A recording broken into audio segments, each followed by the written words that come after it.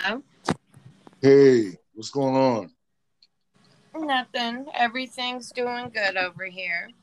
Well, let me just introduce you real quick to my followers and all. First of all, y'all know who this is. It's Luke Cage. Second, I have the honor and the privilege of having a really good friend of mine join in on my podcast. Her name is Susan. I call her Susie Q. So, if you want, introduce yourself to my audience. If you like Susie Q, maybe if you get started on a conversation. Yes, I am Suzanne, Susie Q, and I have a son, two kids, a daughter who's 15, and my son who has Down syndrome and autism. I'm a single mom. I do have a podcast where I like to speak about our life experiences, his life, things he's gone through, the struggles, the success, all the triumphs he's had, as well as provide help and resources to other moms and those who want to work in the field with individuals with disability that people may not know about. Also, give that hope of our kids will be able to do things even if the doctors say they can't, and let parents know they're not alone. And a lot of parents do go through the same struggle, and feelings that parents may have is, not really something to feel bad about. Right, right. So, and your son's named JCO, and he's a cool kid, very respectable, cool, down to earth, very, very nice kid, um, handsome. You know what I mean? So, give an audience one like specific story that they could relate to for the families out there with autistic children that you go through and struggle with, whether it be in school or at home, whichever you choose. Okay, so one thing that is something I go through in all aspects, school, home, going out in public, his life in general, is, when you see other kids doing things your child isn't doing, and where you feel as though because your child may not be speaking at a certain age or is unable to do certain activities, that feeling of anger that they have a disability is very normal. It's something that every parent feels, that it's like, oh, I just dislike this disability, I wish my child didn't have it. And then that doubt of you as a parent thinking, well, I'm not doing enough, or I'm not being a good enough mom because my child is not doing this at this time. And that no matter what, you, the parent, you are doing amazing job, and that it's okay to be mad that your child has a disability. It's okay to feel like it just, the anger and the wish that that disability is not something your child struggles with. Because I know I felt a lot of guilt being mad about it, and, you know, wishing that it wasn't that way. Because then it's like, I would think, man, that means I'm not liking who my child is, or I'm mad at who my child is, when that's not the case at all. It's absolutely normal because, you wish your child could do all the things. You want your child to be included, and because of those setbacks and that disability, that there are places and people that won't accept your child, and it hurts. Right, and that's one of the reasons why as I know you want your child to experience those things. That's why he goes to the schools that he goes to. You could easily put your child in a different type of setting, but you want him to experience just like any other normal kid. You know what I'm saying? He's a normal kid just with a disability. That's what the society is now. They always tend to single out anybody that's not they deem as normal. You know Yeah. what I mean? And they go after that unnormalcy and use it against whoever, whether it be a child, a grown up, whatever the case may Yeah. be. You know what I mean? But meanwhile, all you're trying to do as a parent, and all of us really, you see, because a lot of us are more accepting than a lot of other people. See, a lot of people nitpick. They pick up because, oh, you're disabled, you shouldn't be doing this. Because you're this, you shouldn't be doing this. Or because you're LGBTQ plus, you shouldn't be doing this. It's just singling out things unnecessarily because it's not normal to them. Meanwhile, if they just realize, first off, it's none of your business, right? Right. How anybody lives their life. You know what I'm saying? Second of all, it has nothing to do with you. If it's not affecting your paycheck, your life, your everyday struggles, Mm-hmm. mind your business. You know what I'm Right. saying? Let people be themselves, whether it's a child like JCO or a grown up, doesn't matter. You know what I mean? Stay to yourself. Let Right. people be who they are, and then this world will be so much better. But it's not like that. You know, Ex- it should be, but it's not. You know? Exactly. And that's why I always say when people will try and say, well, most kids should be doing this because this is normal. I've always asked them because I used to get upset and be like, okay, well, I know he's not. But then I started asking them, well, what is normal? Right? What about people is normal? What about in the environment and how people are is normal? And nobody could ever really tell me. They would try and start talking about how people learn. And then I would ask him, okay, well, does everybody in the world, those without disabilities, because, of course, they would say it's the people with disabilities that aren't normal. I would say, okay, so does everybody in the world without a disability learn the exact same way at the exact same time? And they would say no. So I would always say there is no such thing as normal because normal means that it's done exactly the same way. It is, interpreted the exact same way and nothing at all is different. And not one person is just like another person. You're right, exactly. We all learn differently. We all built differently. There's no such thing as, just like you said, you just hit on it just a few seconds ago. If everything was normal, everybody do things the same exact way. If down the line, it's same thing in profession. If everybody was meant to be an actor, an actress, they would be.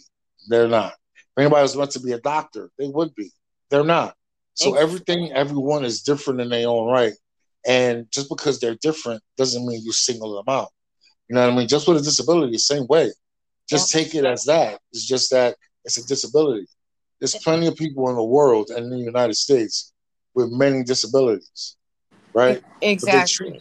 they treat people differently because of those disabilities. Meanwhile, 9 times out of 10, you hear that person is disabled. Don't treat me different than everybody else. That's the Right. first thing they would say. You see what I'm saying? Exactly. I want to be treated like everybody else. Right. And most people treat those with disabilities as the disability, not as a person.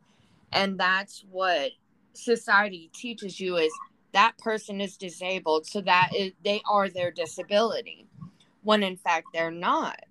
And one specific example of not being accepted and people trying to say how my son isn't normal or my son cannot be around other people because it's not good for those without disabilities. On my son's birthday, it happens every birthday party, is we'll invite people, and I had a lot of parents call me and say, hey, look, we can't have our child come to his birthday party because of his disability. We don't feel comfortable because we don't want to put them in an environment of how your son is, because people's perception of those with disabilities is almost as if like, oh, they're violent, they're so different that the other child will be uncomfortable and they don't want their child to see whatever their No, assumption is of right. them. But it's not even the kids that's doing it. Right. See, it's the parents.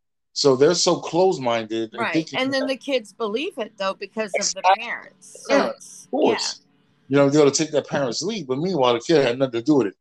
Is they're saying, well, I can't have, well, they'll talk amongst themselves and say, well, I can't have a, what if that rubs off on my son or daughter? Or what if, you know what I Right. mean? Meanwhile, they're so stupid. That's what they think. You know what I mean? Instead of just letting, he's JCO is the nicest kid on the planet. Yeah. You know what I'm saying? And if they just let the kids just interact, that's all JCO wants. Right. He wants interaction with, no, he wants to feel like he's normal. That's all. It's not hard. People make it hard. It's not hard at all. People make life and situations hard unnecessarily. Right, And because that's they think they have this perception that my son may try and put his hands on them or be violent, or because he may yell and scream and not be able to speak with words, they feel like that's something they don't, for whatever reason. It makes no sense to me because, of course, my mindset, but those are the things they say they're uncomfortable with, is the fact that he'll yell because he can't verbalize what he's wanting, or he'll have meltdowns, and they feel uncomfortable with their kids seeing that, or they feel like my child may, JCO may try and put his hands on them. And so those are perceptions they have. Yes, my son does have meltdowns. Yes, he does put his hands on himself because of his frustration.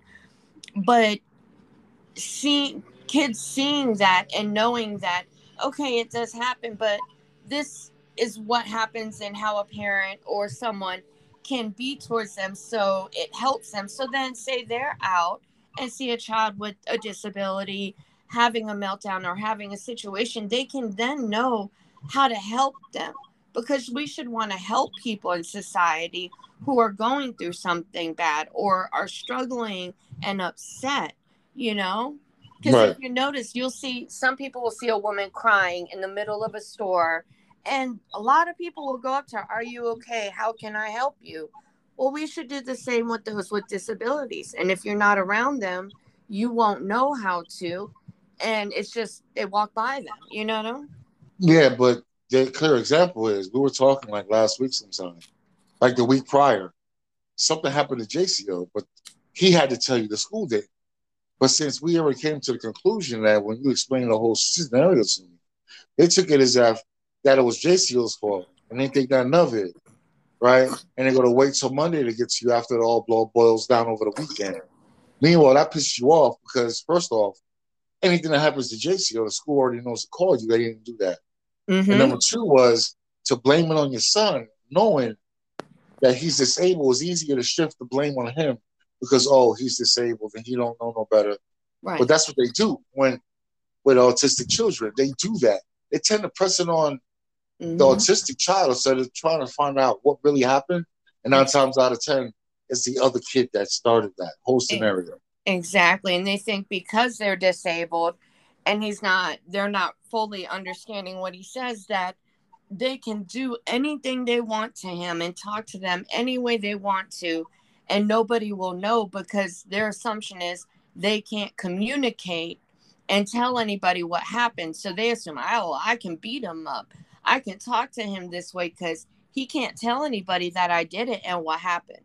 And that's their assumption, which is so wrong on so many levels, because even those who have autism and are nonverbal, they have other ways of being able to communicate with things that happen to them. So it's Right. like thinking they can do whatever they want and get away with it because they think they can't communicate is a very real thing and scary. What, before I go, what is it that you will want to tell the audience about dealing with autism and how you would want everybody, doesn't matter just your son, JCO, how you will want all autistic children, disabled children to be treated? I would want people to ask questions. If they see him or see me, ask questions, and don't be afraid to, you know, want to be there and help and to come and be around them. Treat him as JCL, not as his disability, not treat him almost like baby him, I guess you could say, treat him he he's 18 years old, if Right. you see an 18-year-old, how you would treat them, treat him that way, and be kind and accepting to him and love him and just be there for him, treat him as an Right. equal. Right. And that's the final word from Miss Stephanie Suzanne Peterson. I'm gonna give my final word. It was an honor to have you on the show, first off, but I want to say this to my audience. We all are different based on color, religion, um, sexual preference, religion, disability. Um, we should all be treated equally no matter what. Whether you have a disability, whether you're blind, Mhm. autistic, crippled, whatever the case may be, paralyzed, right? Whatever it is in life, we're all, God made us to all be equal, no matter what. And it's not Yes. hard to treat everybody with respect, treat everyone you want like you want to be treated in life. You know what I mean? It's not that hard. People, individuals make it hard because it's not hard at all. My summation is treat everybody with respect, love one another, and just treat everybody equally. And the world will be such a different place. Yes. JCO is one of the nicest boys you ever want to meet. He's respectful, kind hearted, he's funny, and he's a handsome young man. And he just wants to be treated normal like every other kid, like every other 18-year-old.